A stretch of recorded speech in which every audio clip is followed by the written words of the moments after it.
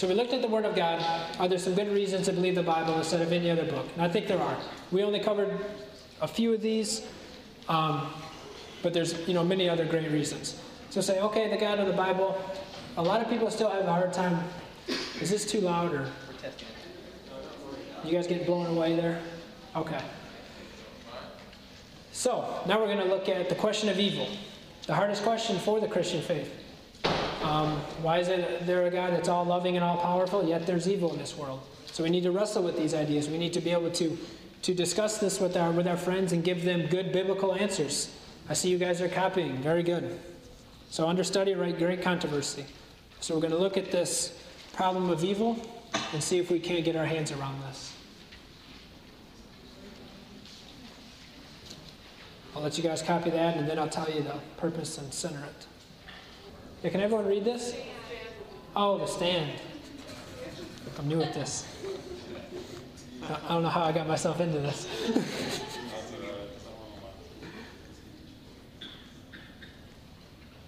And again, these brackets are just kind of things that we're going to refer to. So I put them in brackets. So we're looking at the origin of evil, the outworkings of evil, the end of evil, and then an appeal. Origin of evil, outworking of evil, end of evil, appeal. I'm impressed not many of you guys snuck out the back. Thought I might scare more away. Joshua, book of Joshua, yeah.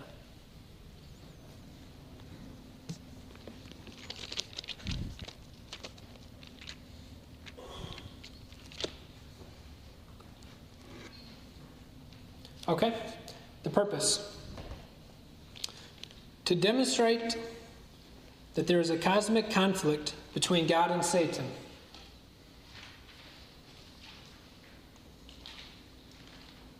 To demonstrate that there is a cosmic conflict between God and Satan, and that God is not the originator of evil.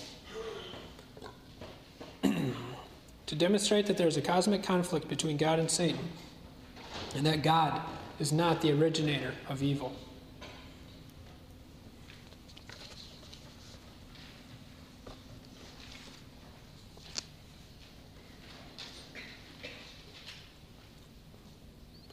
To demonstrate that there is a cosmic conflict between God and Satan, and that God is not the originator of evil. Center it upon the person of Jesus Christ again. Jesus Christ is the solution to evil, not the originator of it. Jesus Christ is the solution to evil, not the originator of it. Again, you guys can alter these things. I use a lot of run-on sentences when I'm trying to put everything into one sentence here. So, Jesus Christ is the solution to evil, not the originator of it.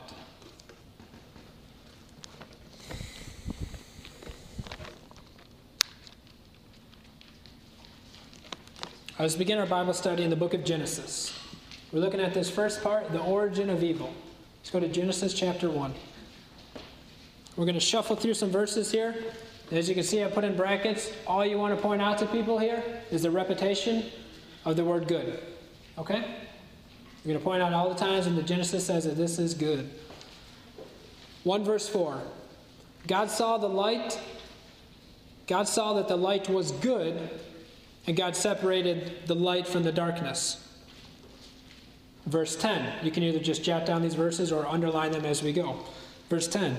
God called the dry land earth, and the gathering of the waters he called seas. God saw that it was good. Verse 12. The earth brought forth vegetation, plants yielding seed after their kind, and trees bearing fruit with seed, and in them, and after their kind. And God saw that it was good. Verse 18. And to govern the day and night, and to separate the light and the darkness, God saw that it was good. That was verse 18. Verse 21. God saw that it was good. This is the creation account. Everything he's creating, he's looking at it and said it was good. Verse 25. God saw that it was good. And finally, verse 31. God saw all that he had made, and behold, it was, what does the Bible say? Very good. God saw all that it was made, it was very good, and there was evening and morning the first day. So what happened?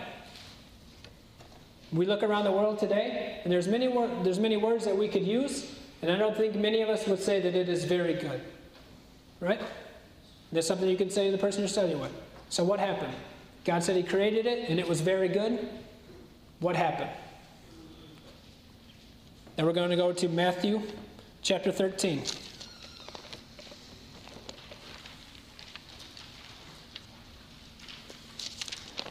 Matthew chapter 13. Going to verse 24. God created, said it was good. It's not good. Something must have happened.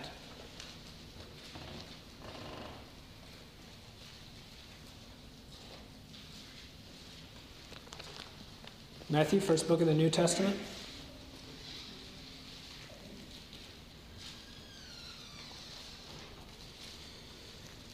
Matthew 13, verse 24, and the Bible reads, Jesus presented another parable to them, saying, the kingdom of heaven may be compared to a man who sowed what kind of seed?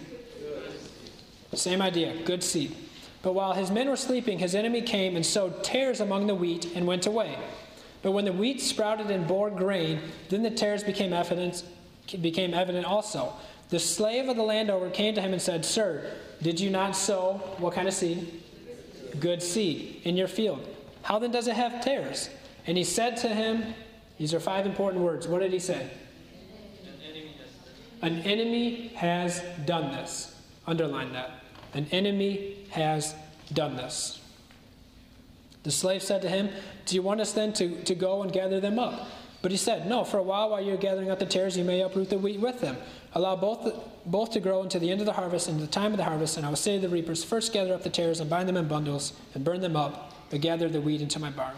So all you want to point out here is that, again, we see this parable that Jesus is telling, that it was good, there was tares, and who sowed the tares? An enemy has done this. So you want to point out, how much responsibility does the good sower take for the tares? None. Takes no responsibility. He says an enemy has done this. So, I mean, why this parable? I mean, what does Jesus mean by this? So, in this instance, we don't have to scratch our heads. He explains it. Let's jump down to verse 36 so we can understand this parable.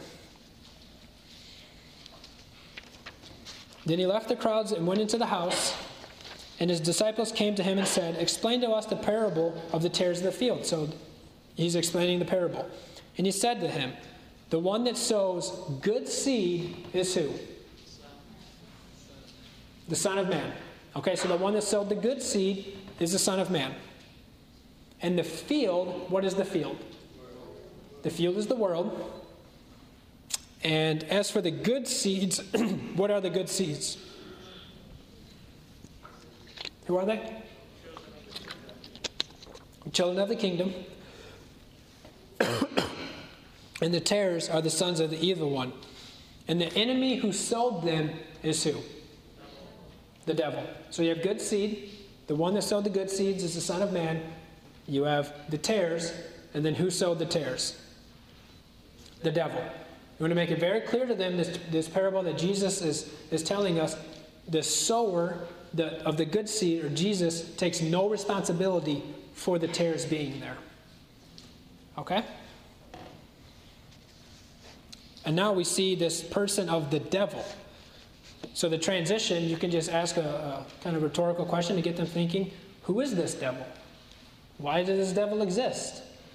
So now we're going to go to Luke chapter 13 to find out who this devil is.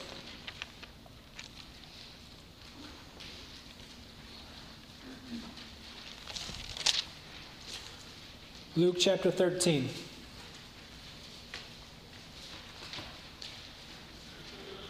Reading from verse 10. Luke chapter 13, starting in verse 10.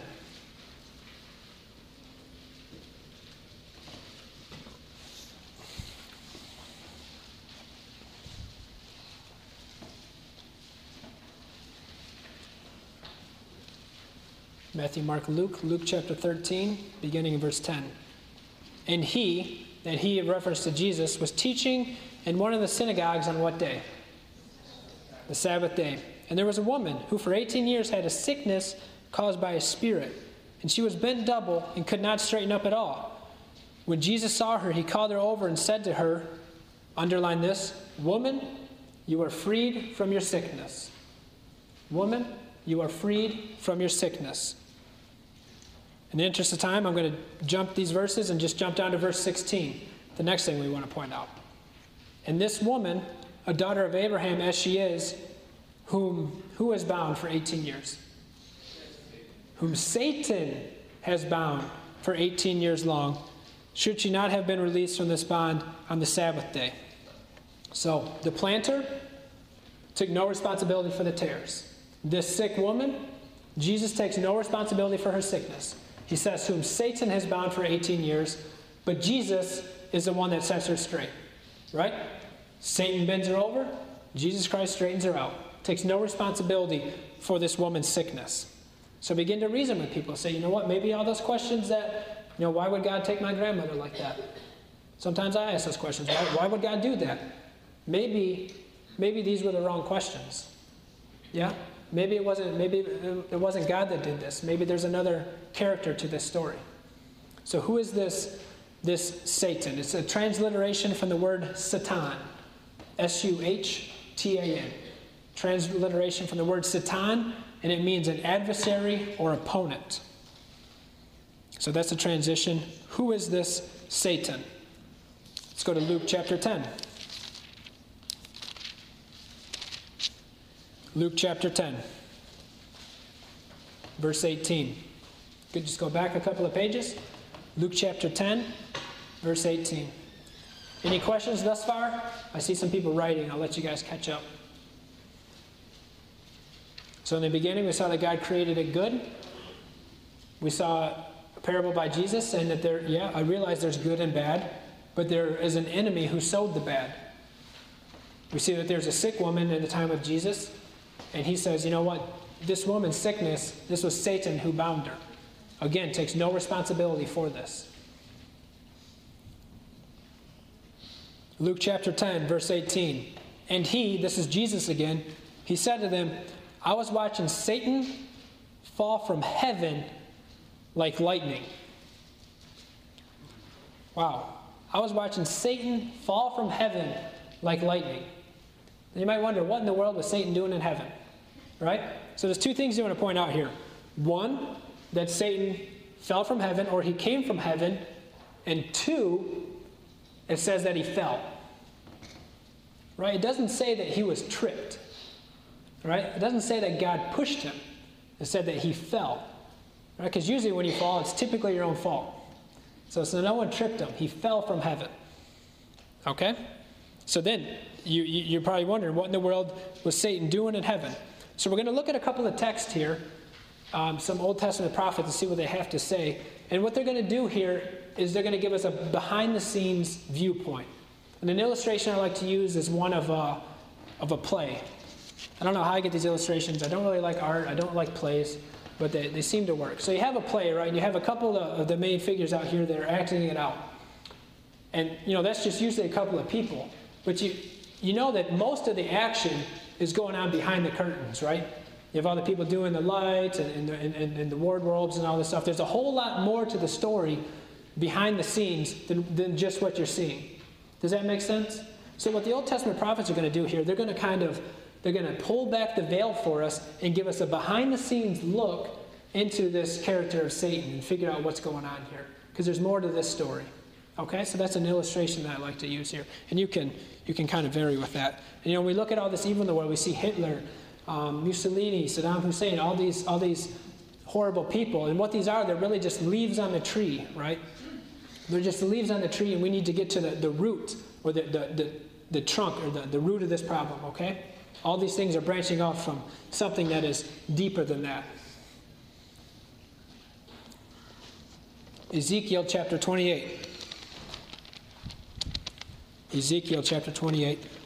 We've been there. Actually, I don't think we've been there yet. Ezekiel 28.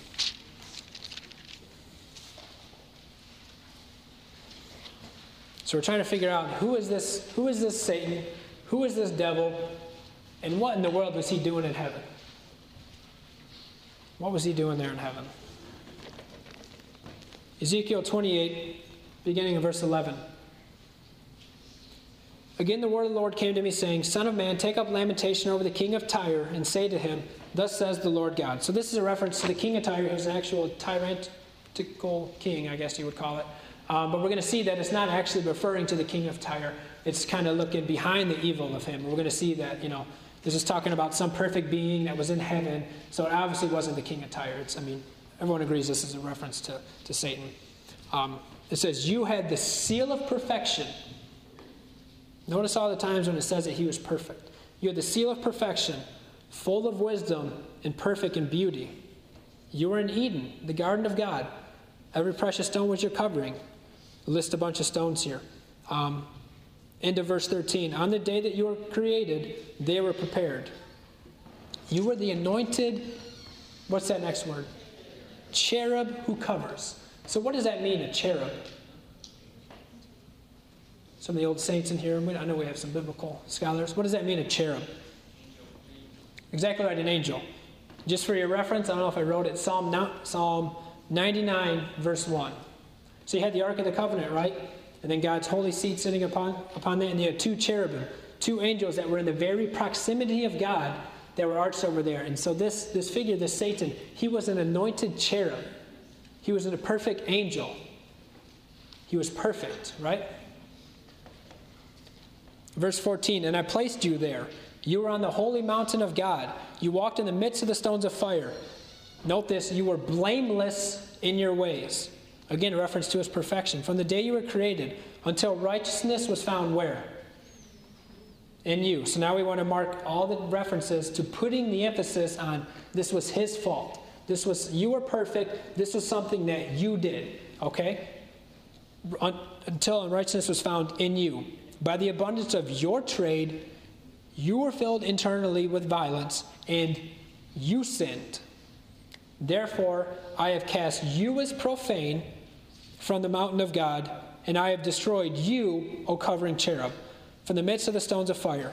Your heart was lifted up because of your beauty. You corrupted your wisdom by the reason of your splendor. Therefore, I cast you to the ground. I put you before kings, that they may see you. So we have this perfect being, this cherub, this covering angel, but something happened. Right? Sin was, and this unrighteousness was found in you. So you can ask the person, how could this happen? How could such a perfect being like this, that's in the very presence of God, how could he fall? How could he have done this? I don't have the answer to that. But, a lot of other Old Testament prophets ask this question also. Let's see what Isaiah has to say. So there's the transition. How is it that such a perfect being could fall like this? But there's also some other Bible writers that ask this very same question. Let's go to Isaiah. Turn to the left in your Bibles. Isaiah chapter 14.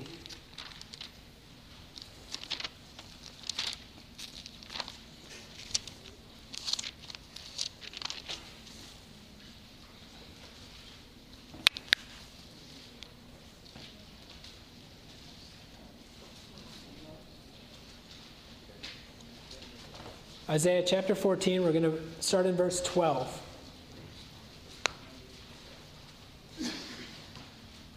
Isaiah 14, starting in verse 12. What's the first word that it says there? How. So now we have Isaiah asking this very same question that we're wrestling with today. How? You have fallen from heaven, O star of the morning, son of dawn. My Bible says star of the morning. What does some other translation say? Son of the morning? What did I say? Star of the morning? Oh, yeah. What's that? Son of the dawn. Any other ones? Lucifer. Very good. Lucifer, this perfect angel, this star of the morning. O Lucifer, son of the dawn, you who have been cut down to the earth, you who have weakened the nations, but you said where? You said in your heart, I will ascend to heaven, I will raise my throne above the stars of God, and I will sit on the mount of assembly in the recesses of the north. I will ascend above the heights of the clouds. I will make myself as the Most High. Notice the 5 times. I will go up, I will go up, I will go up. And what does he finally want to become? He wants to be like the Most High. Satan had an eye problem. Lucifer had an eye problem. Right? You notice at the very heart, the very middle of sin is I, right? The very middle of pride is I. Very middle of Lucifer is I. It's interesting. He had an I problem. Okay, so there's a lot of things we want to point out here. One, we want to point out the 5 I's. And what is his motivation? We cannot miss this. Power, right? He wanted the power of God, but not the character of God, as some will say. I want to be like who? The Most High.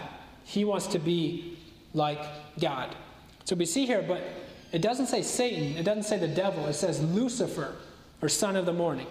So notice that God, you need to point this out. God did not create Satan. Okay?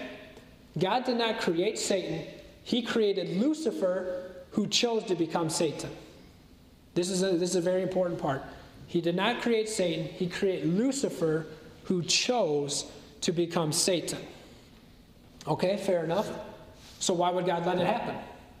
We look at all these horrible things in the world. We see that this Lucifer, he was the one that originally sinned, and this evil started with him. He chose to become Satan. So why would God let this happen? Okay? And here's an analogy I use with people, and I think it works. You can call it the gun analogy. This is my gun, okay? So you guys all kind of show up to this meeting that we're having tonight.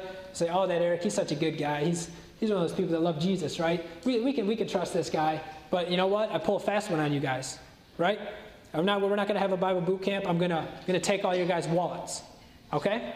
So I got this gun, I don't know, a revolver or whatever, and I point it at Javid. I say, Javid, give me your wallet. Javid, what would you do? You'd probably give me your wallet, unless you want to get shot, right? Right? I say, hey, Ross, stand on one leg for me. You don't have to do that. He would do that. Could he do that? Absolutely, he could do that. Javid could absolutely give me his wallet because they don't want to get shot, right? And then I said, you know what, Chelsea in the back? Chelsea, love me with all of your heart. I have a gun. Listen to what I say. Love me with all of your heart. Could she do that? Why couldn't she do that?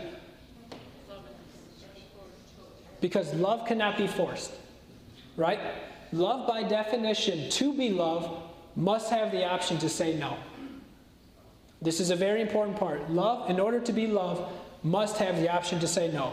I look forward to my wedding day. It's going to be a great day. And, one of the things that makes it so great when 2 people get married is she has the option to say no, right? But she says yes. So the thing is, God would much rather have a real relationship with risk than to rule over rocks and trees.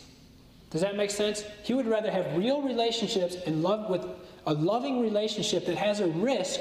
And whenever you create free beings, with the free will to choose to love you, they may choose to not love you. But there's really no other way to do it to have a truly loving relationship. Does that make sense? This is an important thing we need to grasp. This is the free will defense of evil. And I think it's been around for a long time because it's the true defense. You cannot have a relationship of love when it's forced. And tell them God is very aware that this world has problems. God knows that this is not the best possible world, but He knows it's the only way to the best possible world.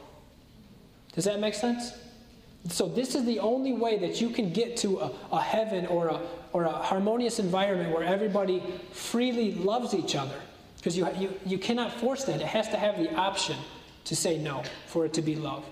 So God knows that this is not the best possible world, but it's the only way to the best possible world. Now, is there any questions on that? I hope I explained that well. This is a good analogy to use to kind of point out how God had to create beings with free will. Okay? All right.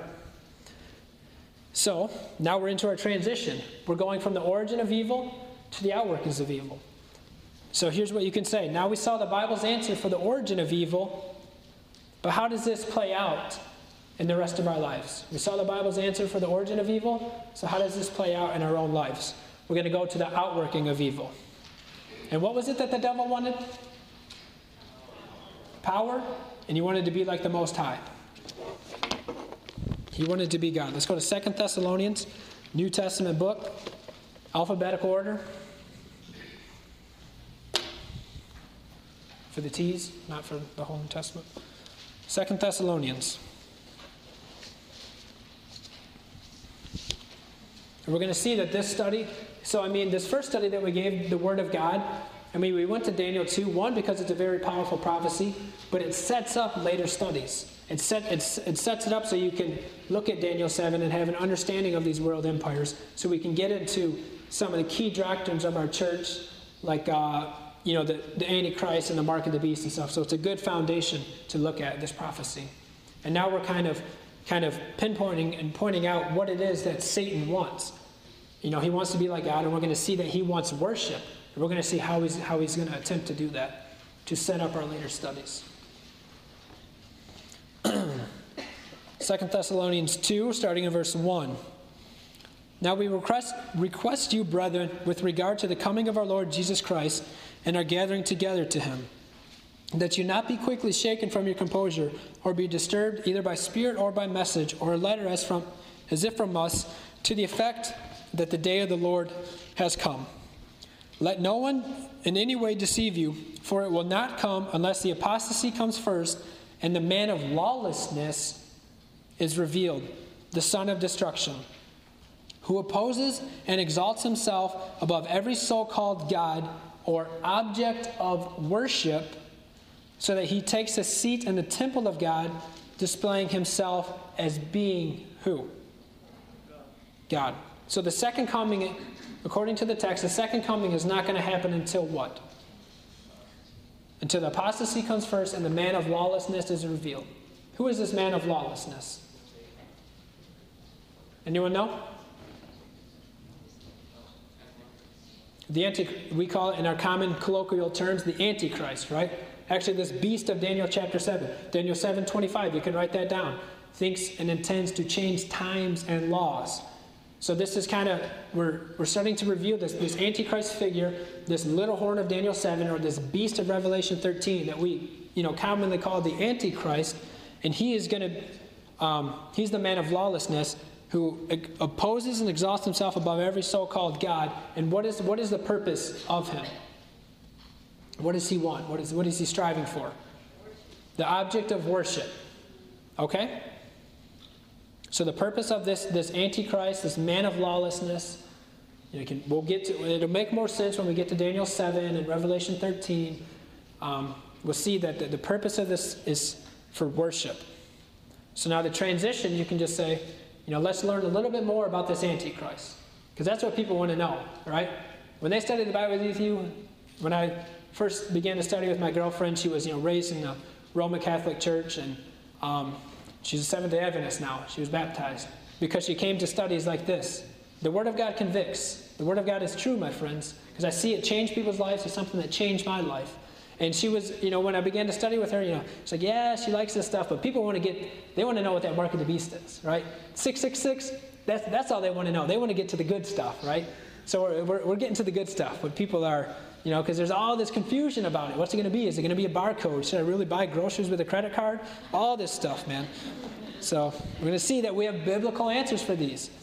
The people that we have teaching aren't going to sit up here and scratch their head and say, you know what, I think it's this. I think it's some computer in Switzerland and all this stuff that people say.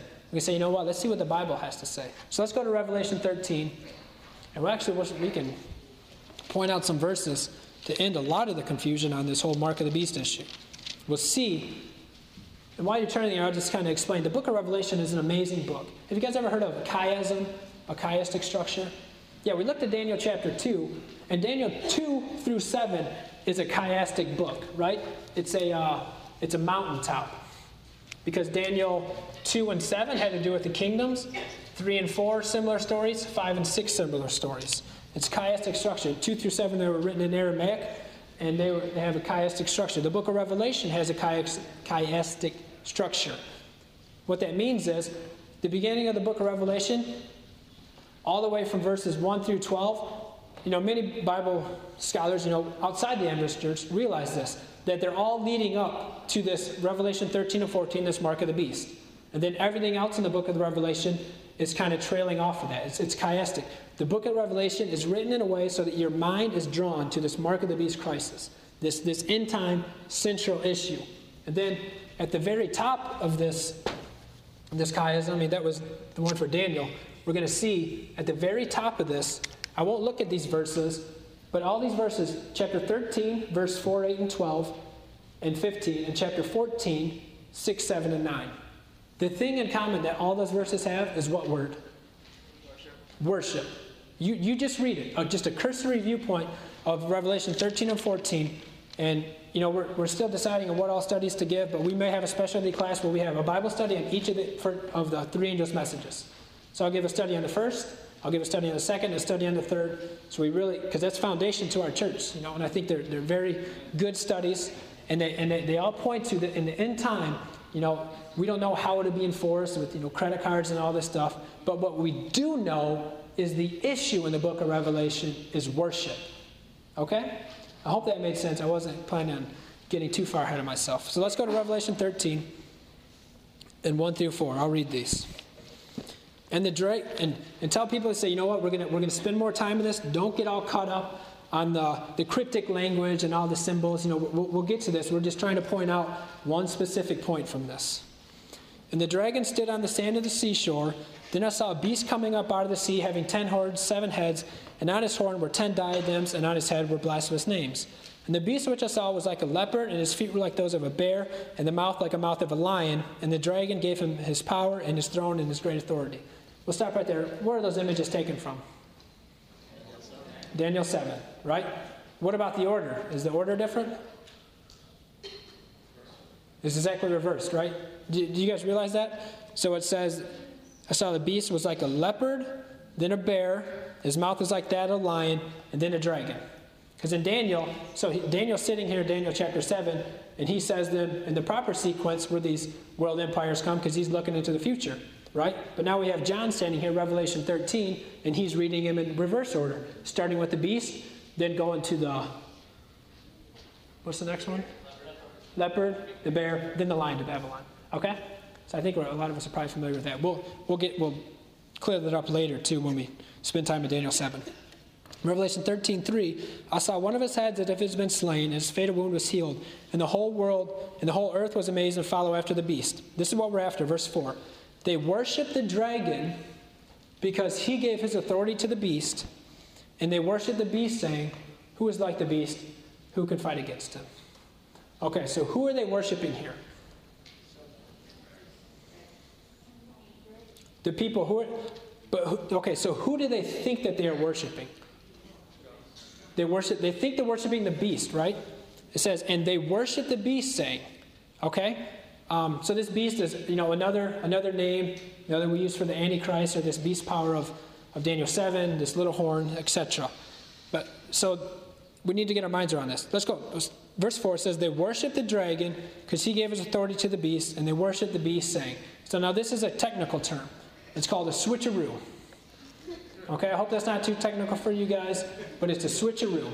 So now, because what the devil's doing here is he's getting you to think you're worshiping the dragon, or to think you're actually worshiping this beast, but in turn you're worshiping who?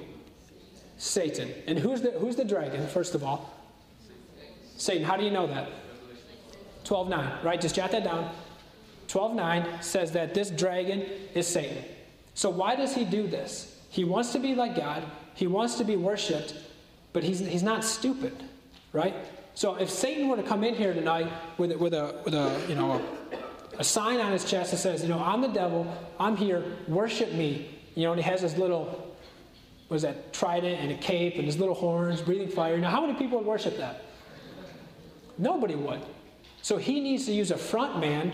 He needs to use a deception. He needs to use this beast power, this Antichrist power that people think they're worshiping in the correct way, but in turn they're actually worshiping him. Okay? It's a switcheroo. Very subtle, very crafty. We see that in 12:9 that he is a deceiver. He does this through deception. Okay? And again, these verses here are just to point out this issue of worship. And another illustration I like to use here is, have you ever seen a counterfeit $13 bill? Why have you never seen a counterfeit $13 bill? Because you go and you try to buy groceries and you give them a $13 bill, and what do? They'll laugh in your face. But there are counterfeit $100 bills and counterfeit $10 bills. So if the devil's going to counterfeit something, he's not going to, and if he's trying to counterfeit something and get this worship, he's going to make it look like the real thing. Like he was a perfect angel, right? I mean, he's not a dumb guy. He's using this counterfeit to trick people into something. And again, this beast power has to be a religious power because people are worshiping it. So they're worshiping this religious power, and they're in turn actually worshiping the dragon. Well, I'm just kind of giving a little foresight to where a lot of these studies are going. So did that make sense? The illustration there, the switcheroo, and the counterfeit $13 bill? Okay, so this desire to be worshipped was also apparent in the time of Jesus' transition. This desire to be worshipped was also apparent in the time of Jesus. Let's go to Matthew chapter 4.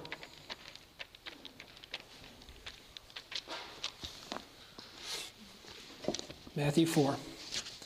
Hang in there, my friends. We'll get through this quickly. Matthew chapter 4. Still pointing out, we need to realize, sometimes we think the devil is just here to kill us and to harm us and do all these bad things. There's more to this devil than what meets the eye. He wants to be like God, and the way you become like God is you receive things which God only deserves, and that is worship. So if he can trick people into worshiping him, he becomes God. Okay? And now at the temptation of Jesus in Matthew chapter 4, we see the height of the insanity of this created being asking the Creator to worship him. He's basically putting his cards on the table and saying, you know what, this is me versus you. This is what I'm after. So Matthew 4, we already said it's the temptation of Jesus. We're just going to look at verse 9, but it's good to summarize verses 1 through 8. So I'm sure a lot of us are familiar with this. This is the temptation of Jesus. As soon as he's baptized, the devil comes right after him. He's tempted how? What's the first temptation? Food, right? So he's tempted on food, he's tempted on presumption, then he's tempted on worship. And side note, just for you guys, don't tell me that we're not tempted on food. Don't tell me that we're not tempted on food. How did the first representation of the human race, how did he fall? Food, right? Then God hits Control-Alt-Delete, right? When he comes, the world is so wicked, there's no one good, and he just wipes them out with a flood. Then who is this next representation? Noah. How did he fall? Got drunk, didn't he? Fell because of appetite. Now we come to Jesus. The next representation that we have, and praise the Lord that he didn't mess up, right? How's the very first temptation that he has? Food. Different subject, but don't tell me that we're not tempted on food. Anyway, so we come to 4, chapter 9, and this is the devil, he said to Jesus, the devil said to Jesus, all these things, he takes him up on this mountain, he shows him all this stuff. He's like, listen, I will give you all of this if you would just fall down and do what? Worship me. Yeah? Then how does Jesus respond? Jesus said to him, go, Satan, and then what does he say? For it is written. So verses 1 through 8, you want to point that out. Every time that Jesus was tempted, how did he withstand the temptations of the devil? The first thing he said every time, for it is written, for it is written, for it is written. Jesus knew his Bible, and he knew that knowing the scriptures was his way to conquer this person and to get victory over this devil. Another important thing to point out to the person you're studying with, for it is written, for it is written, for it is written. And again, the devil's putting his cards out there. This is what I want. I want to be worshipped. Okay? And this, I was contemplating whether or not to put this in, this Eden to Eden kind of illustration.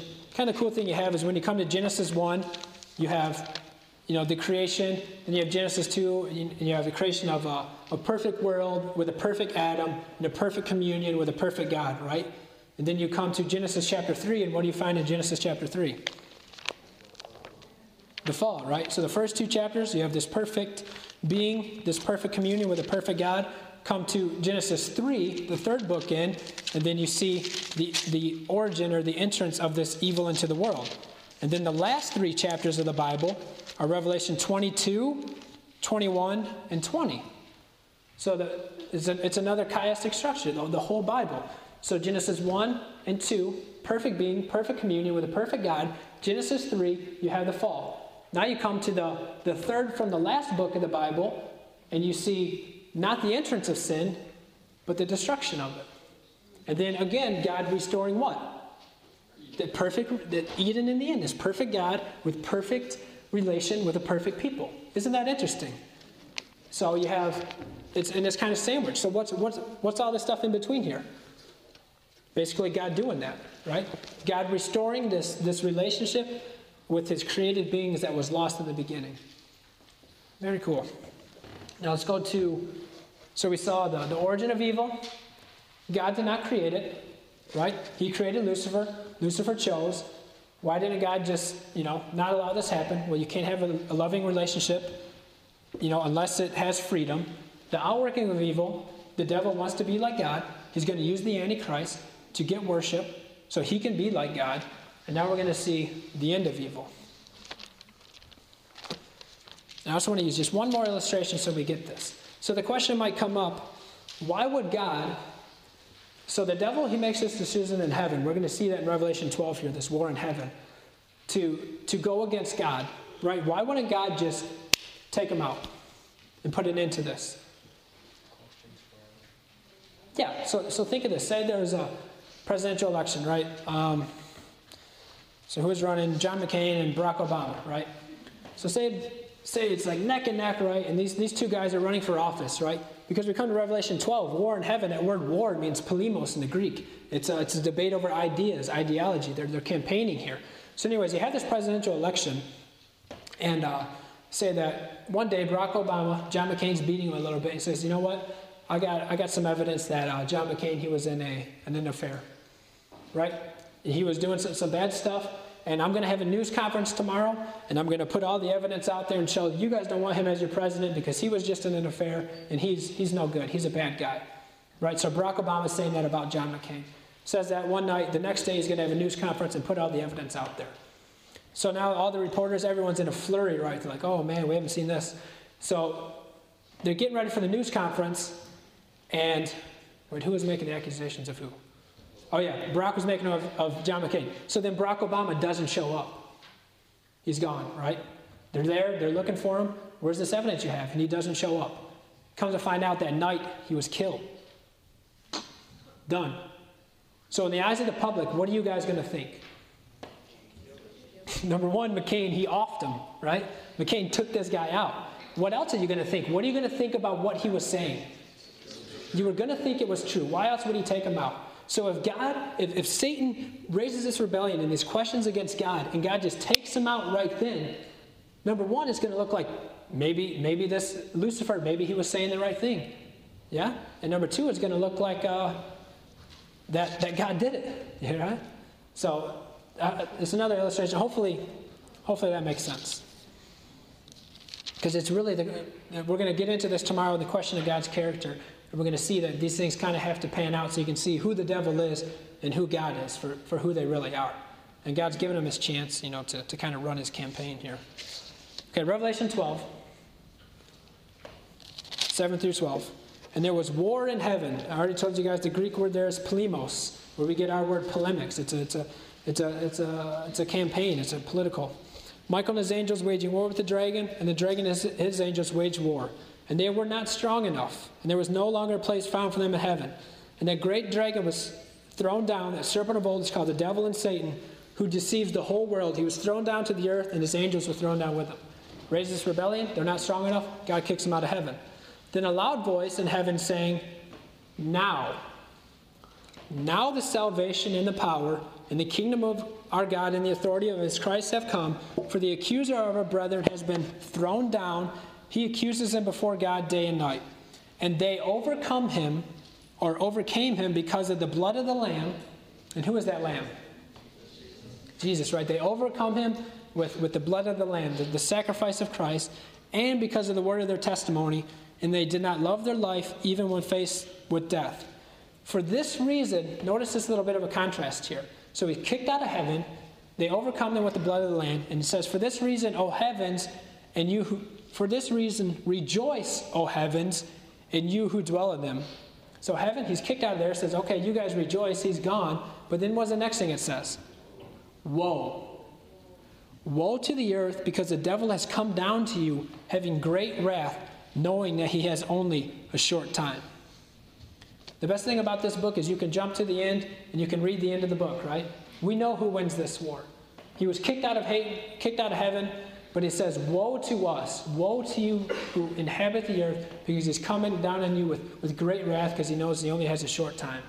So although this devil was defeated, this great controversy really hits home, because there's still a battle over us, right? There's still a battle over our hearts and who we are going to choose. Okay? The decision is still ours. Real quick, we'll go to Ephesians. Ephesians 6. So how is it that we stand up to this devil?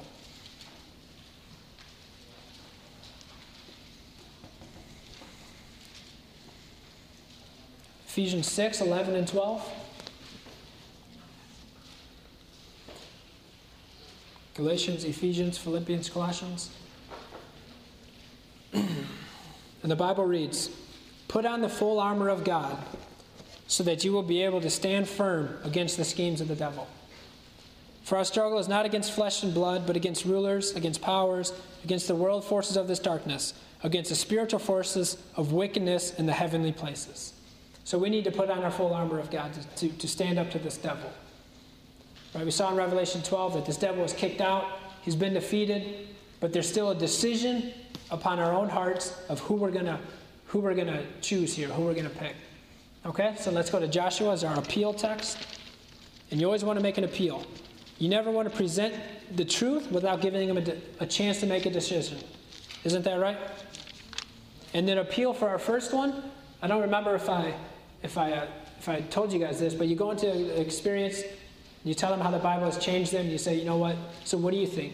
Do you want to give this God a try? Do you want to study his word more to see if it actually is true? So, I mean, they're progressive, the appeals. The first one, you just want to get another study, right? You say, so you want to try this God out and give him a chance? So now we're going to see the appeal for this great controversy.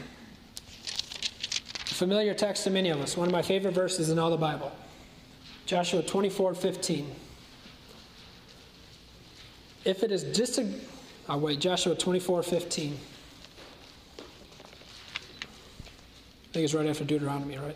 Genesis, Exodus, Leviticus, Numbers, Deuteronomy, right after the Torah.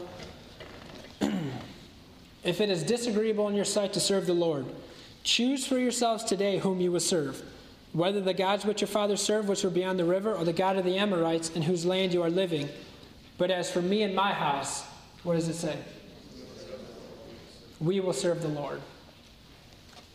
So the devil, he's been defeated. Christ conquered him on the cross, and you can overcome him with the blood of the Lamb, but the decision is ours. And I tell you, my friends, that I've chose to be on Christ's side. I'm picking the winner on this one, right? So the decision that we need to make is whose side are we on? And for me, I choose Christ. So you want to say, my friend, do you want to make that decision today? There still may be some questions, and before you ever make an appeal, you want to make sure that the study was clear. So I'll ask you guys, was the study clear tonight? I think the Bible offers some compelling reasons, the best reason why there's evil in this world. A lot of times people want to point out the Christians and say, well, how do you deal with this? Why is there such suffering? I don't care whatever worldview that you subscribe to, you have to have an answer for this problem of evil. Sometimes people just try to point to the Christians. I mean, you just think of a skeptic or an atheistic worldview. Who are you to say that there's evil in this world? I mean, how can we grant you that assumption that there's actually evil in this world? I don't want to get off on that. But so there's great answers for this, that there's evil in this world. It originated with the devil. He wants to be worshipped. It's not going to cut it. Christ defeats him, and we need to choose Christ. Okay? Was that clear? Did everyone get good notes? I can let you guys look at my notes. So I encourage you, don't get behind. We have tomorrow some more studies. Go home this week. Keep up with it. Go in your Bible and mark these studies so you're ready to give them to someone, because these papers are just going to stack up and you're going to feel overwhelmed. It's never going to happen. So, and a good recommendation is get a 0.3 lead pencil. 0.3 lead, very fine. You can write small in the margin and it won't smear. Okay? I think Chelsea has some closing announcements. I'm going to pray. Father God, we thank you for your word.